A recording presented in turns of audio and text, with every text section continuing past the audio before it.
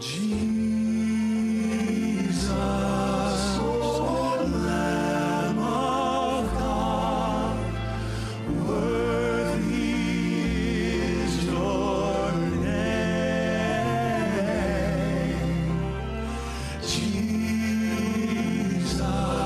O Lamb of God, worthy is your name.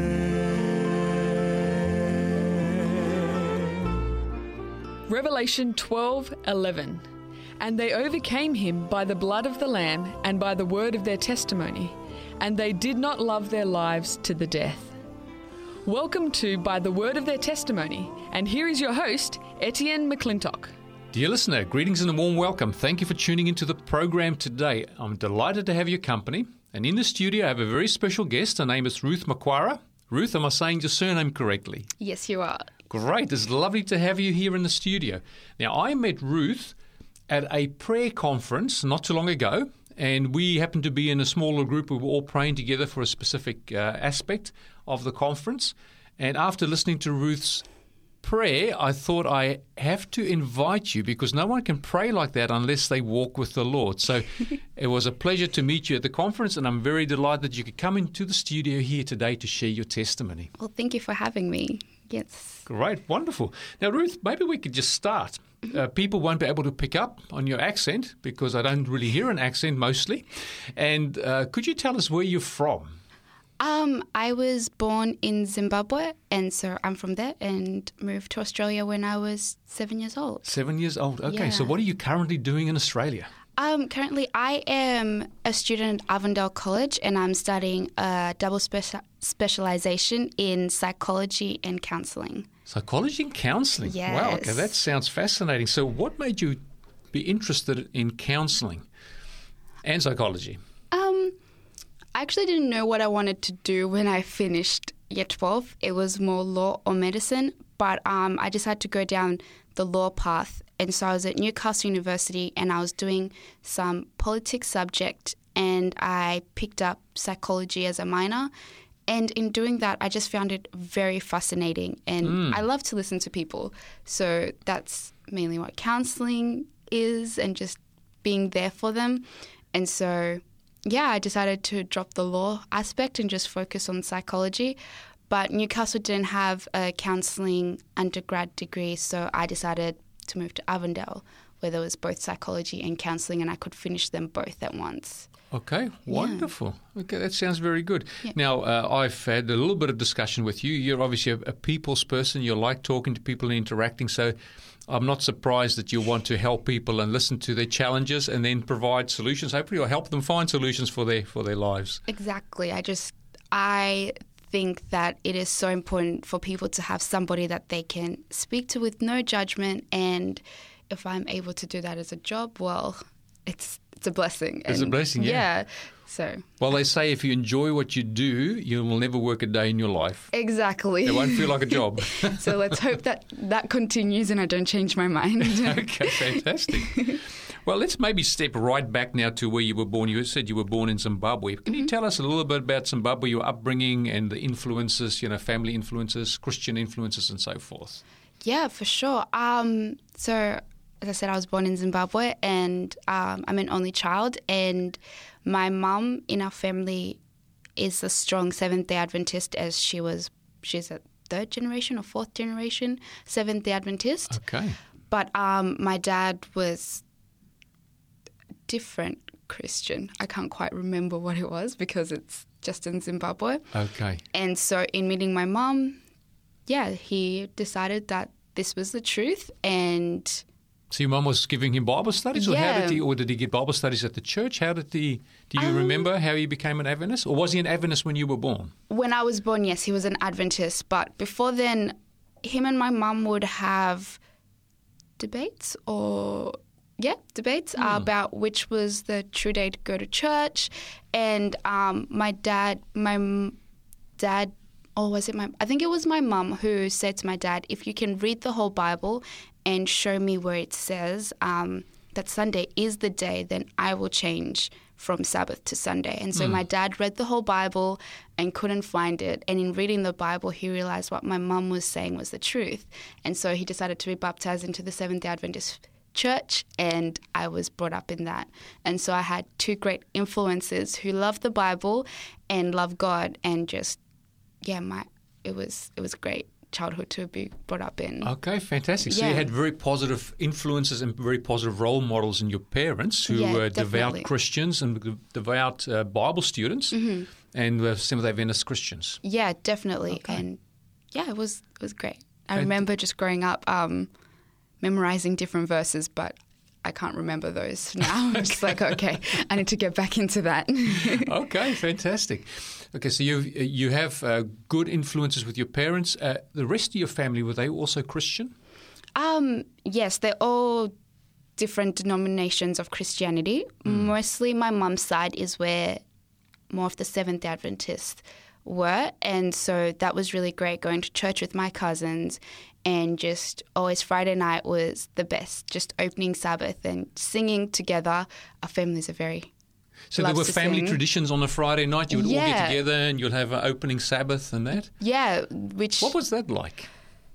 Honestly, it was some of my best memories, just being able to wind down and know that for the next 24 hours is just going to be family, friends, and spending time with God, whatever we were doing, whether it was Pathfinders, adventurers, or going to the park, or just sitting at home and eating and fellowshipping.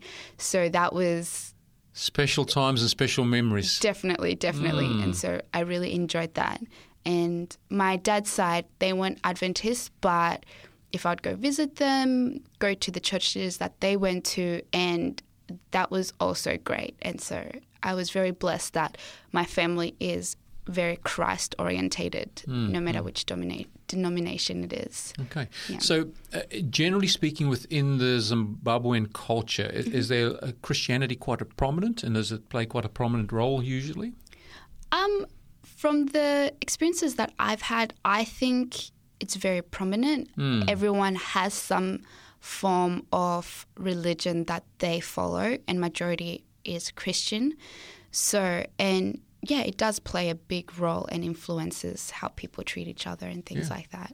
Because just about every person I've met from Zimbabwe, just about, has had some form of religion or Christianity, that they practice. And it's many devout people I've met that come from Zimbabwe. So that's the reason for my question. Yeah, no, definitely. Yeah.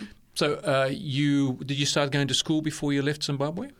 Yes, I was in grade 3, which is year 2. Year 2 over here? Okay. Year 2. And so I was doing that, and then when I came to Australia, they decided to move me up a year just because of where I was academically. So I was like, oh, I am smart after all. Don't know if that's lasted, but Okay, so the standard of education was fairly high in Zimbabwe. Oh, yeah, definitely. It was some of the things that I had, like long division, I knew that in grade 3, but when I was here, I didn't really go into it until we were in year 7.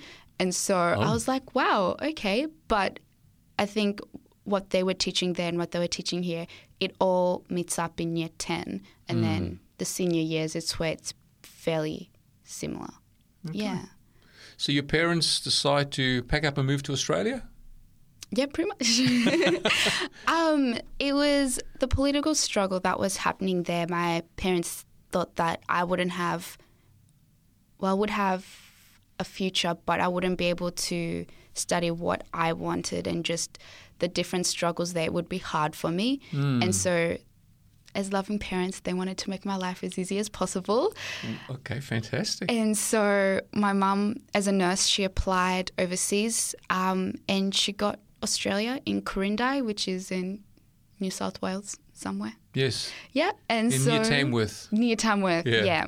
About 80 kilometres or something, I think, roughly. Yeah, so they're very close together, and she moved here in July, and my father and I followed in November of the same year. Right, okay. Yeah. And as a child, was it a new adventure to go to another country, or you're sad to leave your family? How did you feel when you guys moved? It was a bit of both, because I always had my cousins around me, always.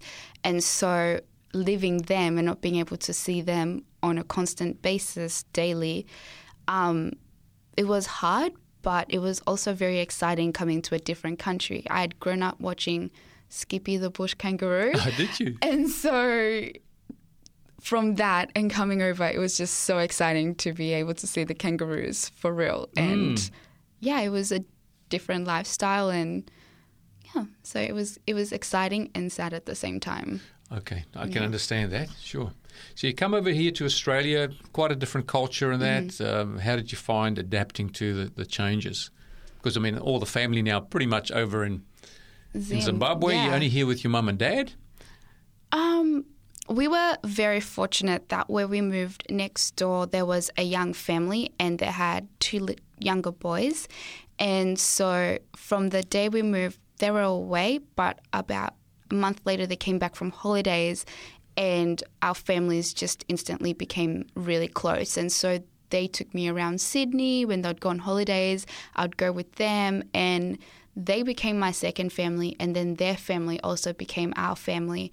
And so that helped a lot because, you know, from coming from a big family, my parents both come from big families. And so it was really good to be able to have those people in our lives. And So were they Australian or were they from overseas as well? No, they were Australian. So it was Australian hospitality. Yeah, Right. it was Wonderful. really, really good. And we're like, God placed us here and with this family. And so we're still very close and they're just really amazing. Okay, wonderful. Now, were they Christian people themselves or were they just secular Australians? Yeah, they were Christian as well. They had Christian beliefs? Yeah, that's a better way of putting it. Yeah. Okay. So, yeah. Oh, fantastic. Okay, so you come here. Life's a little bit different, but you guys seem to adapt very quickly because you make good, close connections with your neighbours. Yep. And then also their family. Any negative influences at that time? I mean, things that may be a distraction because you obviously come from a good Christian background and you're used to opening the Sabbath and you have very beautiful memories of that. Anything that may have impacted your life negatively at the time or things you had to say, no, I don't want to do that? I think what was hardest was when I came to Quirindi, I went to a Catholic school, which was great, but my friends were Seventh-day Adventist, and so they always wanted to do things on Sabbath. And so that was very hard for me because I would have to say, no, I cannot do it because this, and this. And because we're all young, we're like 8, 9, 10, it was very hard for them to understand why I couldn't do it. Right. And so that became an issue at home. I'd always be asking my parents and they'll be like, no, you know why? And there's a Bible verse in Isaiah that says about keeping the Sabbath holy. And so they would always quote that to me and I'd be like, okay, I see I can't actually, that makes sense why I can't do those things. And so that was hard, but after a while they started to understand. Sure. Yeah. And did that take any of the joy of your experience, being a Christian, out from your life at that time, that you were restricted in regards to what you wanted to do, perhaps with your friends? I know you were very young, and what your parents actually allowed you to do. Yes, I think it definitely did, just because in Zimbabwe there was a huge group of children always at church, but when I was in Quirindi, I was the only child there. Okay. And so that became hard because I would want to be around people my own age, but there was none at church, and I wanted to be with my friends, not at church, and so it became a struggle, and sometimes going to church was a little bit of a chore instead of, I really want to go, but it was because I have to go. But I'm grateful that my parents were very strict on that because it influenced me a lot later on in life. Okay. Yeah. Right. So growing up, you're going through school. Are there any secular influences during the school time, and how did that shape your life during those early years? I think there was definitely secular influences just with the type of music and movies that I watched, and also dress and different foods as well. Food was a big issue because we have some things that we can eat and then some things that we've been deemed not clean for us to eat. Sure. And so, So you're talking about clean and unclean meat. So, for example, we say clean meat is like lamb or beef or chicken and so on. yeah, And we see the first time that clean and unclean is mentioned is in Genesis. yeah, Early on in Genesis, where this is even before Moses receives the law from God, yeah. where there's clean and unclean animals that are taken into Noah's Ark. Yes, yes. Right. Okay. And our diet basically is based on what the Bible describes as food that God's given for us to be received with thanksgiving, and it's sanctified by the Word, which means the Word of God has set it aside for food.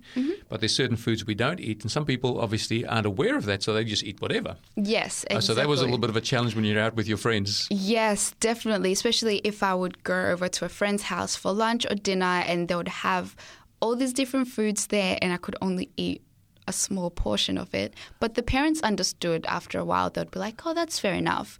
And after that, they started to cater to my needs as well, which I was Really? very grateful for. Very nice. And so that was Well done, good. Australia. So there's some good hospitality that the Australians put on. 100%. I was like, thank you.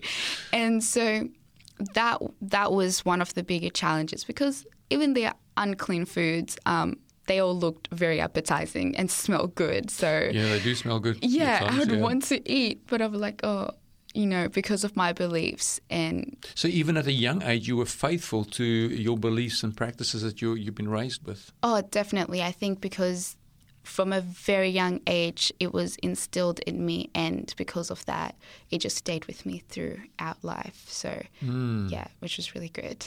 Yeah, fantastic. Right, so you go through school, you graduate from high school. Maybe you can just fill us in how you start then to go into university and the influences there possibly. Yeah, definitely. So at this time in high school, I feel like my relationship with God wasn't quite as strong one. It was my parents' faith, and I was just living because I was their child. So I was just living their faith. So that was your family tradition and family culture that you were living according to.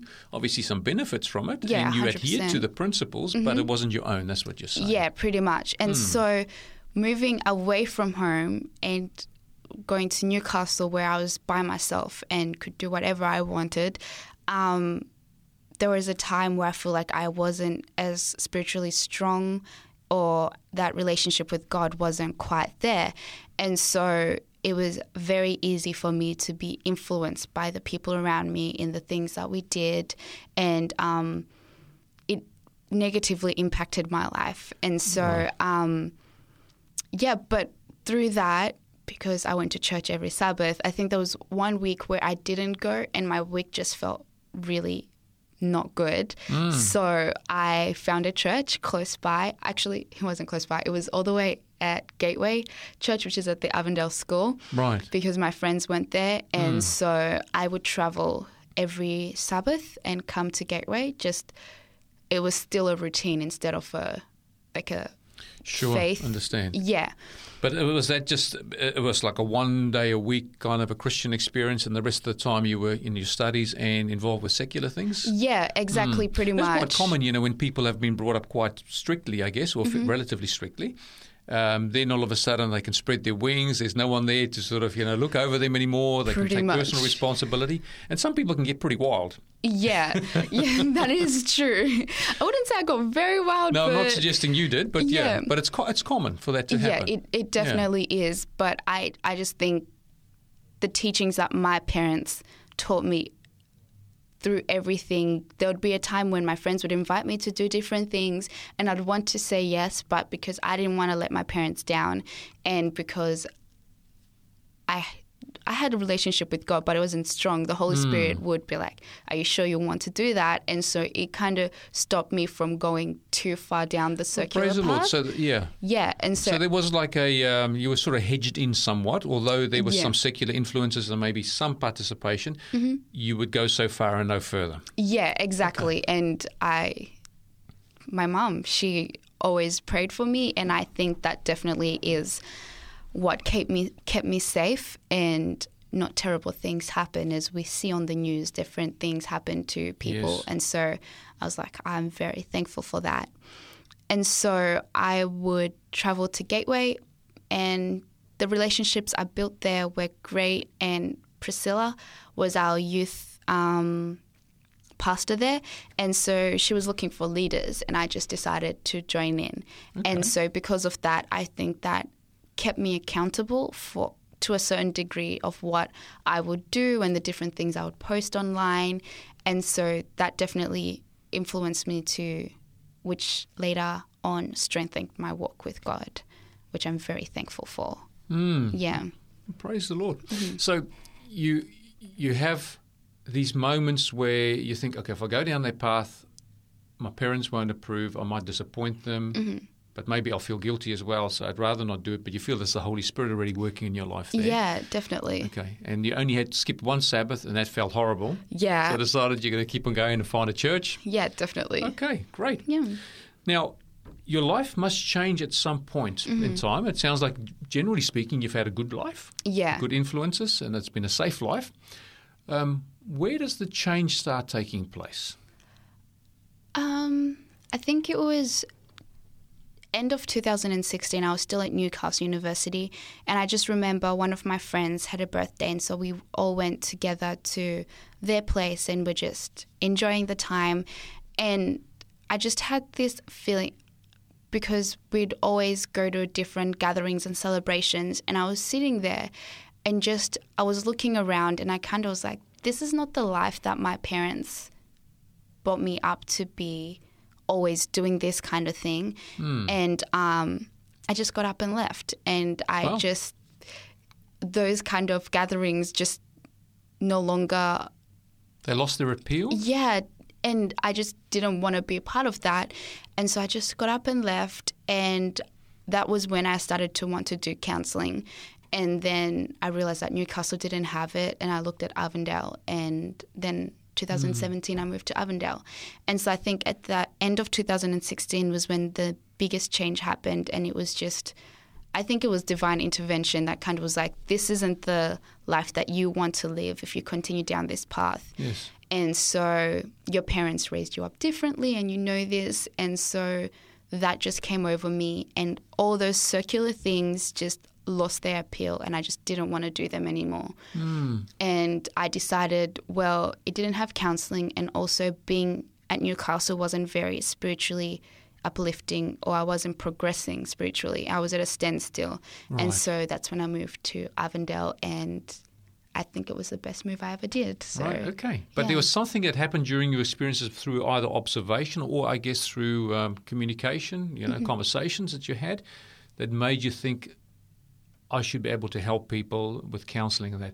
Was it what you were seeing in your friends or, the secular influences and what they got up to think, well, these people need some help? Or was it just people were coming to you with questions and conversations, just having challenges in their life, whether it be relational challenges or emotional challenges? What was it specifically? I think it was definitely seeing some of the things that my friends were going through, and just they didn't have an outlet, and they'd been going to psychologists, which were really great, but they just didn't quite help them in the way that they wanted. It was all more sciencey based instead of being very relational. Okay. And so as much as I love psychology and I think it is very good, I also think that sometimes it lacks in that relational kind of relationships with people. And so I decided that I wanted to add that into my career, so then I can have that to help people. And psychology in general, would you say it's quite a secular discipline, the way it's taught? So in other words, it doesn't really connect people back to God as such? No, definitely not. In studying psychology, I haven't had that correlation between God and the treatments that they do. But in coming into counselling, some of the therapies that we learn, there's Christian-centered therapies, which as a Christian, that's very good, because I want to be able to, when I'm dealing with clients, be able to bring that Christianity in, because I believe that God in any situation is able to help, and I want to be able to bring that to my clients and be like, can I pray for you? Can I share this Bible verse? It might be able to help you as well as whatever else we're doing. And so I want to make God a center of everything I do, my work, my life, everything. So, yeah. Wow. counselling helped that. Yeah, fantastic. So those sentiments you just experienced are wonderful that you can help people, and in a sense it's actually like a missionary kind of an outreach exactly. in a sense, But those sentiments you're expressing now, were they the early sentiments when you started making that change? Is that what you had in your mind, or is that sort of something that's been growing and developing in your thinking? I think the missionary focus, as you said, that's a perfect way to put it, is just something that has always been in my heart. Okay. I've always wanted to help people in whatever way that I can. And so I think when the counselling came up, that was my passion coming together. And so I was, passion and job together is perfect. Like you said, it won't be a job, it'll be just something that I love doing. And so, yeah.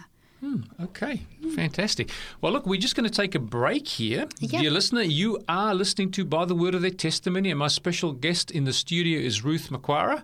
And Ruth is just sharing her life journey where she brought up in Zimbabwe, and then her family moved over to Australia, and she had a very positive experience, although it was a very different culture, in that time that she was over here with her family.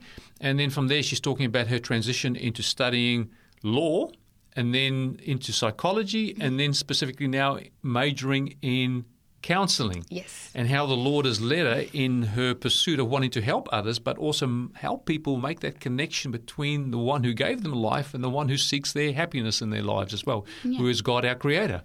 So we're just going to take a short break, and we'll be right back after these messages. Stay tuned. Welcome to the Minute That Makes a Difference. I'm Margot Marshall. What difference would it make if you made a habit of being grateful? Gratitude actually has measurable health benefits.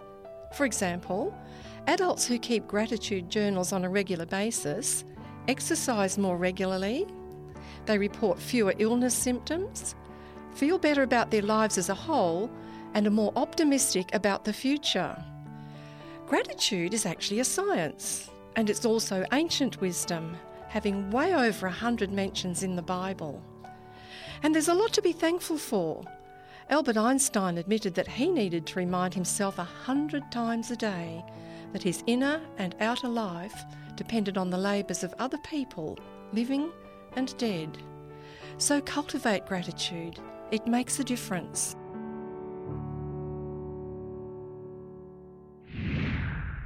Dear listener, welcome back. You are listening to By the Word of Their Testimony, and in the studio here at Morisset, my special guest today is Ruth Makwara. Now, Ruth, just before the break, you were sharing about your life experience and your life journey, how you went into studying law and then psychology, and now you've added to that counselling. One thing we hadn't mentioned yet, because obviously you'd be into your late teens now, if not early 20s. Yes. When were you baptised? I was baptised when I was 15, which was great. Yeah. Okay, excellent. I was baptised at the age of 15 as well. So what made you make that decision at the time?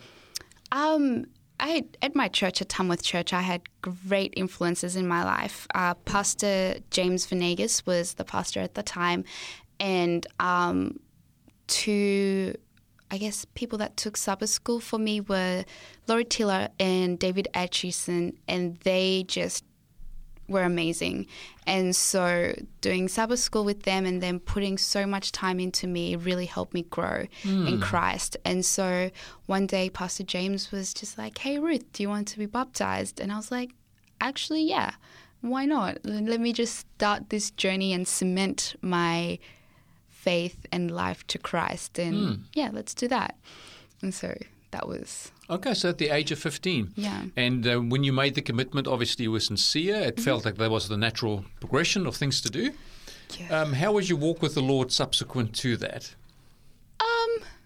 For the first couple of months, it was great after the baptism. But I feel, even though I was so sincere, afterwards, I just went back to being the same person that I was beforehand. Okay. And so it just went to a standstill. I wasn't moving forward. Maybe I was regressing back to my old ways. It wasn't moving forward. And so that was very evident as I continued. Like I was talking when I was at Newcastle. I wasn't moving forward in my faith. But in 2015, my mum went to Arise Express. Okay. And What's a Rise Express? Maybe you can just tell our listener out there what that is. Yes.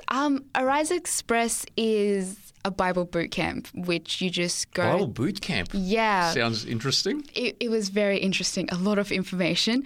It goes through the very fundamental beliefs of what we as Seventh-day Adventists believe. So going through Daniel, Revelation, creation, the century, and so going through those topics. So the and pillars of more. our faith, basically. Yes, Yeah. Okay. yes.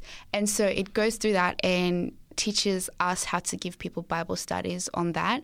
And also they also include door knocking just to stretch us out of our comfort so zones. you go in like a cold call, basically. Yeah. So, How did you find that? for the first week, I was very against it and did not want to do it. Okay. But then the second week, I started to relax and I was like, let me make the most of this. And so I enjoyed it afterwards. And my partner, who I give great credit to because I can be very stubborn and wasn't very welcoming to during the first week and didn't want to do it. But afterwards, it started going really smoothly. Okay. So that was good. So you were going 2 by 2, basically. So your other partner that you were Yeah. going out to the doors, yeah. Yeah, so that was really good. And so I went to Arise this year, but my mum maybe it was 2017, sorry, not 2016. And so she went, and during that whole time she was like, Ruth, you need to go. But I was very, very against it because I just didn't want to do door knocking. That was my main reason I didn't want to go. Sure. But then my boyfriend also went with the same year that my mum went, and he was like, it'll be really good for you and it'll grow your relationship with God. And they also help you with cementing good routines such as praying and daily devotion. Which is very important. Which is extremely important. And no relationship can survive without communication, and prayer is our communication to God, and of course Exactly. devotion is Yeah. God speaking to us through His Word and prompting us through the Holy Spirit. exactly. Yeah. And I'm really glad that both my mum and my boyfriend pushed me to do this because it was an experience that if I could, well, I can redo it, but if I have time next year, I would 100% go back. I learned so much. Even though I grew up a Seventh-day Adventist, there was just some things that maybe because I was in the faith that I took for granted and didn't really look into that much, or I didn't understand fully. And so going to Arise this year was just an absolute blessing, and I learned a lot, and my prayer life has become better and my devotion life as well, and it's now my own faith and no longer my parents' faith. Oh, praise the Lord. Which is really amazing. And growing up while I was at university, a few things happened, but there's a verse in Job chapter 23, verse 10 to 12, which is one of my absolute favorite verses. And I'm reading from the New King James Version, and it says, but he knows the way that I take. When he has tested me, I shall come forth as gold. My foot has held fast to his steps. I have kept his way and not turned aside. I have not departed from the commandment of his lips. I have treasured the words of his mouth more than necessary for food. Wow. And so that became more prominent when I was at Arise. It just hit home. And that despite not following him, but not being as close, and through the trials and little things that happened, I came forward as gold, and that I'm now able to leave that life behind me and still use it to be able to help other people. Sure.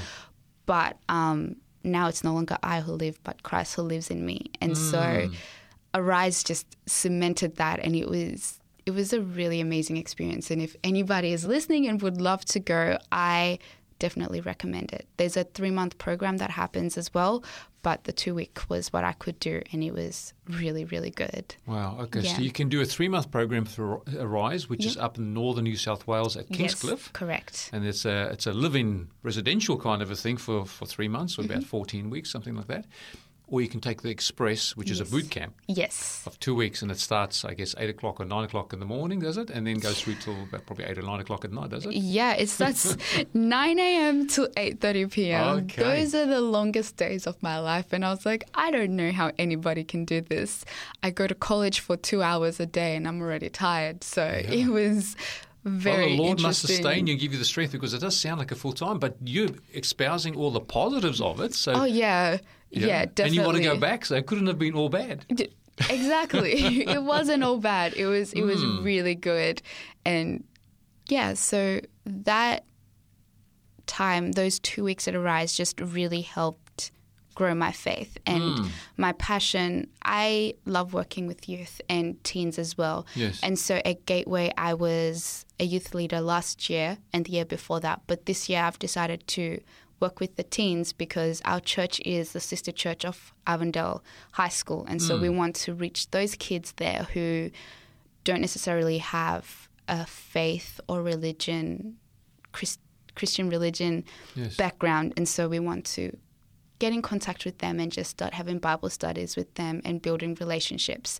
And So the Lord has laid it on your heart not only to be a counselor, which obviously has an aspect of that, but to actually work for these young people to connect them with the Lord, because you've experienced the joy of connecting with God. yes, 100%. And it is something you can't hold to yourself. You've got to share it with others. Exactly. And I think as you're saying that, it reminds me, when I was first baptized, I remember people saying that you'll just want to spread it to everybody around you. It'll just be oozing out of you. But I didn't really have that.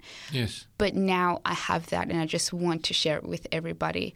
And each morning, when I do my daily morning prayer, I always ask that God give me a divine appointment, so that if I'm walking down the street, if there's somebody that I should speak to or anything like that, then I know to listen to the Spirit as they lead me to that person. And so it's now just become part of my life. It's my identity. My identity is now in Christ and not Okay. just Amen. God was just somebody there. Well, there's a So- joy oozing out of you. I can see, as you're just talking about that, I can see that joy and enthusiasm in your eyes. Yeah. And you were mentioning, even just during the break, and you just touched on it before, the difference.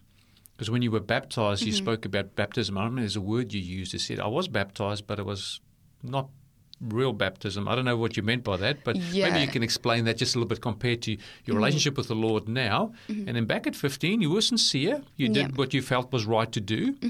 So there's no insincerity there, but the baptism wasn't quite what you thought it would have been, I guess. Yeah, definitely.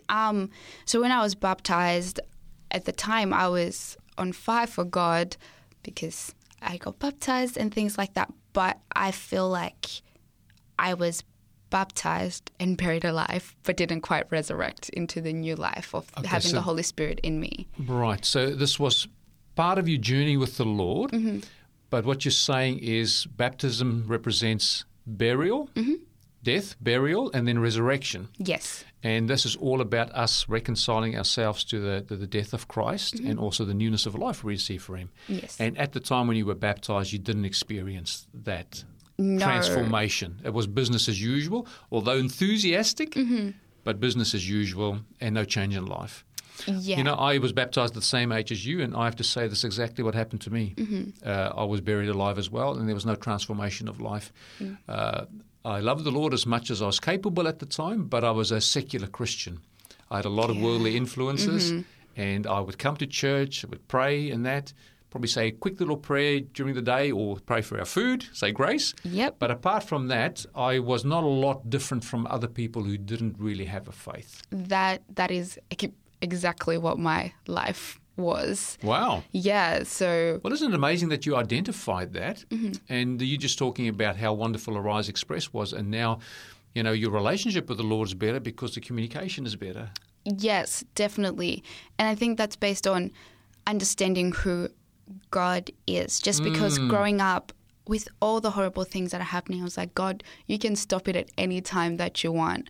And I guess I didn't quite understand why He's letting the devil be able to do what he's doing at Right. the moment. But And Arise Express helped you understand that to a yes, fuller extent? 100%. Because these are some big questions that people wrestle with, and some Yeah. people will walk away from the Lord because it doesn't make sense to them. So if they go to Arise Express, some of these questions will be answered for them? Oh, yes, 100%. And Okay. my family and different pastors that have been to Tamworth or that I've interacted with can attest that these were questions that I was constantly asking. Even though they would give me an answer, it wasn't an answer that really answered it fully. I would be like, okay, that makes sense. But then I would ask the questions again. But at Arise, it made sense to me. And I am so thankful for that, because now that it makes sense to me, I'm like, actually, this is a God I want to serve. This is a God who I want to love, and I want to share his message with everybody. And I'm not ashamed to do so, because I now fully understand, well, not fully understand him, but understand as much as I can why this is happening. Sure. And But we can learn more and more about God and what he's like. It's a Exactly. constant revelation. It's exhaustless, but Yeah. the more we see of him and the more we see the beauty of his character, the more we want to serve him and worship him and follow him. And the Bible says, I think it's 1 John chapter 4, where it says that we love God because he first loved us. exactly. And it's the demonstration of his love. We can see that. But, there's a text first. No, it's 2 Corinthians chapter 4 and verse 4. It says that the God of this world has blinded the eyes of men so they cannot see. And they cannot understand or comprehend what God is really like. So God needs to work through that, take those blinders away so we can get a revelation of what God's really like. Exactly. And it's the Apostle Paul that says in Romans chapter 2 and verse 4 that it is the goodness of God, God's goodness, that leads us to repentance.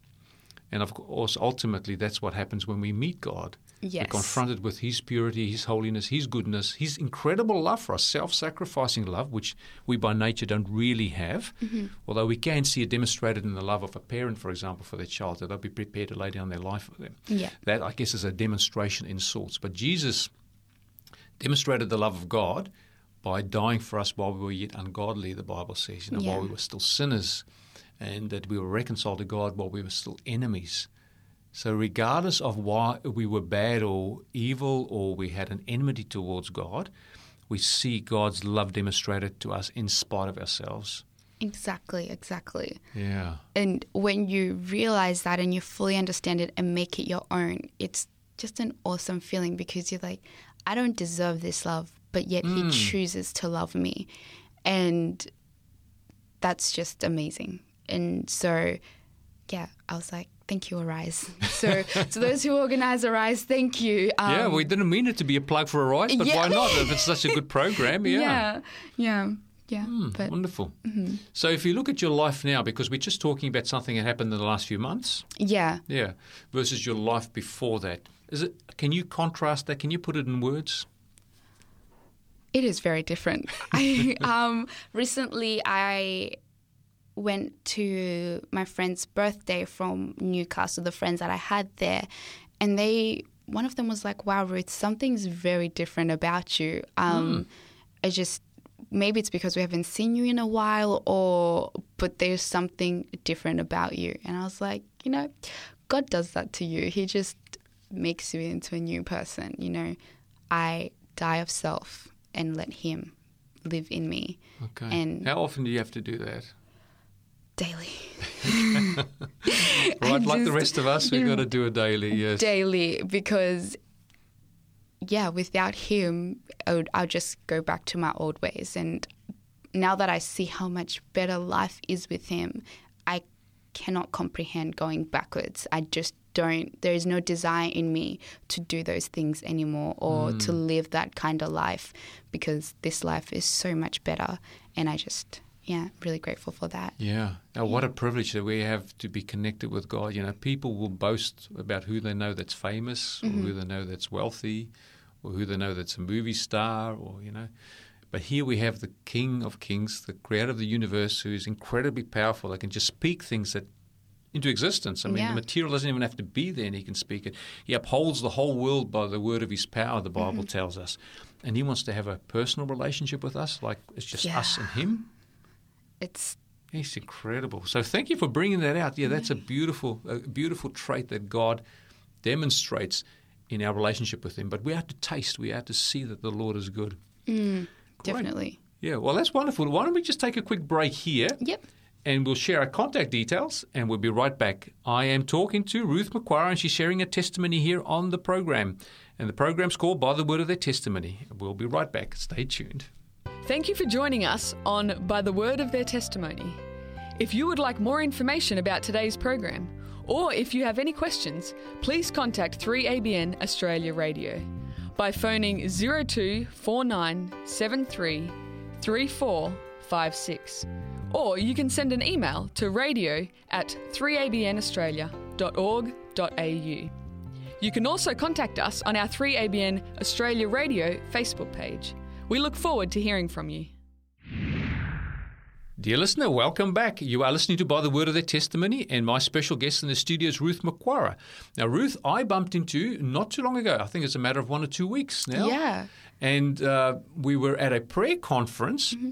And at this prayer conference, we did a lot of praying. We had a lot of people sharing messages, their testimonies, and also the Word of God. Mm-hmm. So that we were being fed by God through His Word, and we spent a lot of time in prayer. And one of the prayer groups we had, Ruth and myself happened to be in the same prayer group, and I listened to her prayer, and I'm thinking, wow, no one can pray like that unless they walk with the Lord and have a personal experience with God. So you've been sharing your testimony, your journey, and how that's happened. Yes. But perhaps you can just mention a little bit about the prayer conference and how that went, because we've just been talking about the boot camp, which is Arise Express, which is a 2-week intensive from, what time, 9 in the morning till 8:30 at night? Yep.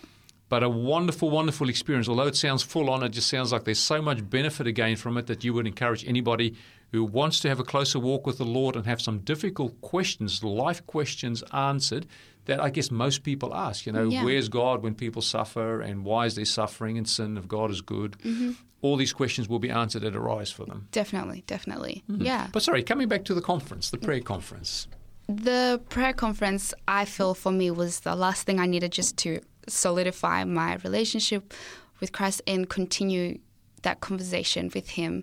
So how did you end up going to the prayer conference?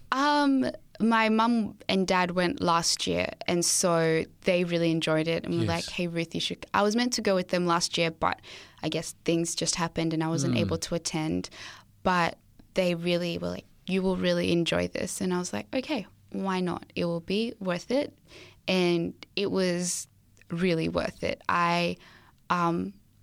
My routine of praying and the type of praying that I do now is just so much better. And it was amazing, especially the reconciliation part of it, which I feel being able to reconcile with people will open up doors for you to be able to speak to them about God and show the love. And it is very good for the soul as well to be able to have that reconciliation in you.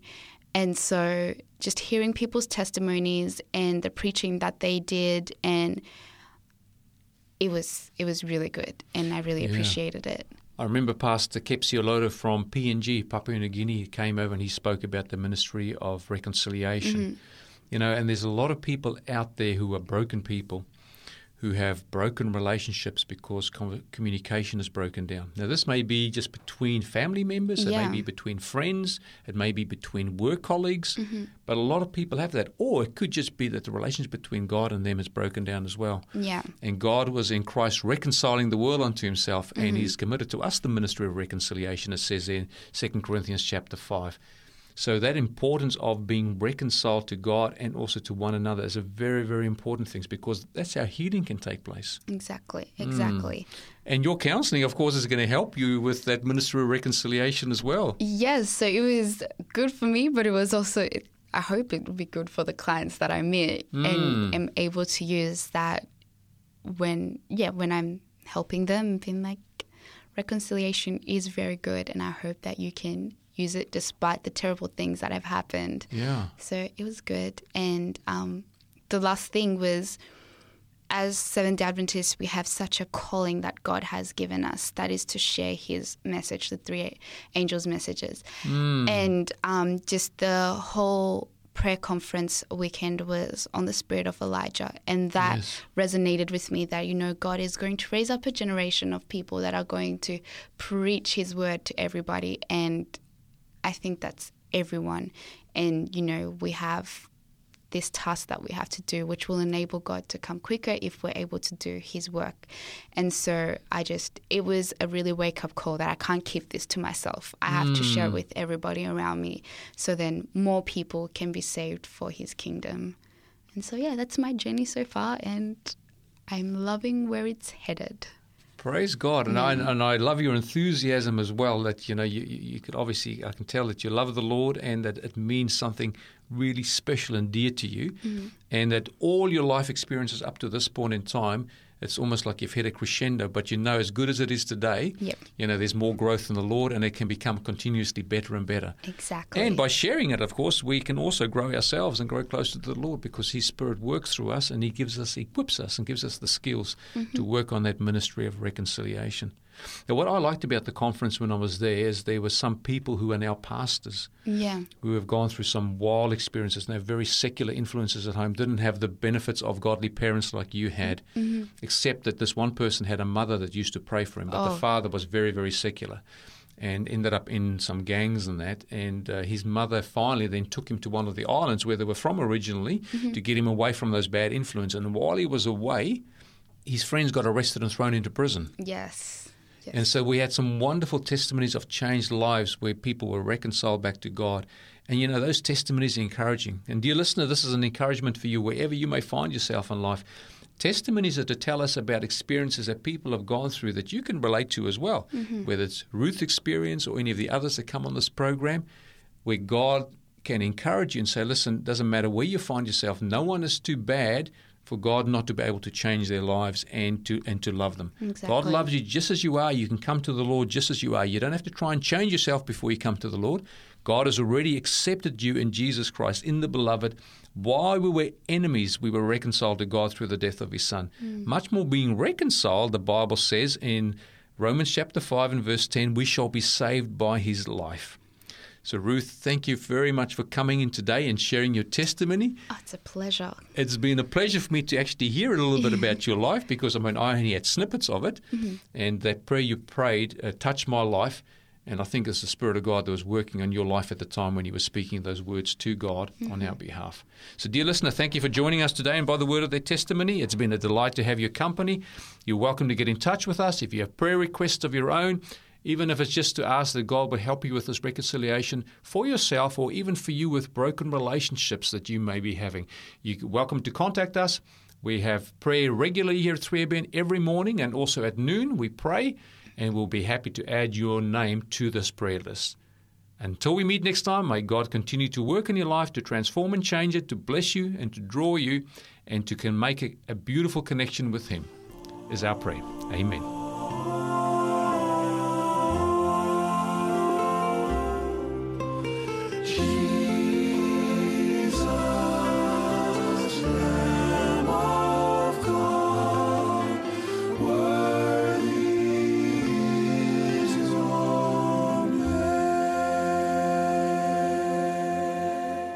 You've been listening to a production of 3ABN Australia Radio.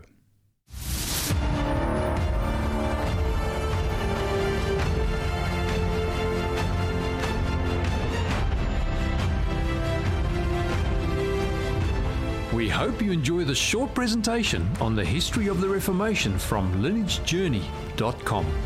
Whilst the Waldensians lived on the Italian side of the Alps, a group with similar faith lived on the French side, stretching across southern France from the Alps in the east to the Pyrenees in the west.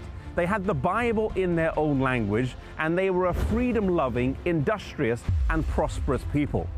They were known as the Albigensians, and like other groups scattered around Europe, they remained true to God's word and resisted attempts to come under the banner of Rome. Some historians note that had this movement been allowed to grow unhindered, that the Reformation would have started in the 13th century and not the 16th, and the base of it would have been in southern France and not Germany. In the early 13th century, Pope Innocent III was reigning, though he was anything but innocent. He surveyed the landscape of Europe at the time and determined that these groups, however small, needed to be exterminated in order to preserve the church. he issued an edict that authorized the killing of all such believers. A crusade was launched that became immensely popular with the warriors from northern France, as they no longer had to travel all the way to Palestine, but right here in their own country, they could attain all the same benefits. They were told that by killing, they would wash away their sins, that they were entitled to the property of those whom they killed, and that when they died, they would immediately go to heaven. All of this was promised in return for just 40 days of service. One can only imagine the type of people who made up the armies that came down here to southern France. Year after year, from 1209 to 1229, for 20 years, this crusade was waged against the Albigensians by Pope Innocent III. During the first season, the Crusaders attacked and conquered the city of Toulouse. They then made their way south in July of 1209 to the city of Béziers. As the forces were gathering around the city in large numbers, the men made a rush to attack them before they had a chance to fortify the camp. It was in vain though, and the assault was repelled. As they hurried back to the city, the Crusaders mingled with the citizens and made their way into the city before they had a chance to close the gates. There was now a problem. What would they do? There were Catholic Crusaders in the city alongside the Albigensians. Upon consulting the papal legate, the reply was given: kill all, the Lord will know his own.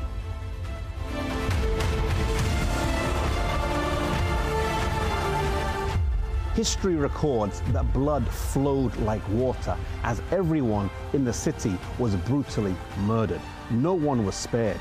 Even those who sought refuge in the church were cut down.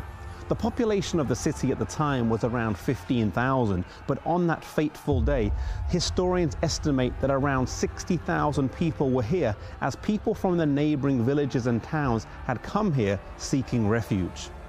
After the killing, before they left, they set fire to the city, burning everything to the ground. Not one house was left standing. Not one person was left alive. Other towns and cities in the area would fall as well, suffering the same gruesome fate. Even though they were not a race of people, but rather a group who shared the same faith, the destruction and systematic killing has been compared in some circles to genocide. The prestige of the papacy suffered greatly during this time as news of the slaughter spread throughout Europe. The Albigensians were not totally wiped out though, and small pockets of them did remain over the centuries. Perhaps most tragic was how the propagators linked divine salvation with murder, a dangerous combination then and still today. We should never allow religious extremism to take away freedom of worship. We must never impose our beliefs on others, nor allow others to impose their beliefs on us. No matter how true one thinks they are, no one has the right to force their beliefs on anyone else. One thing that God has given to us is the freedom of choice, the freedom to love God in return for the love that He has given to us. May we be gracious in how we share our faith and our beliefs, giving other people the room to make their own decisions as they are led individually.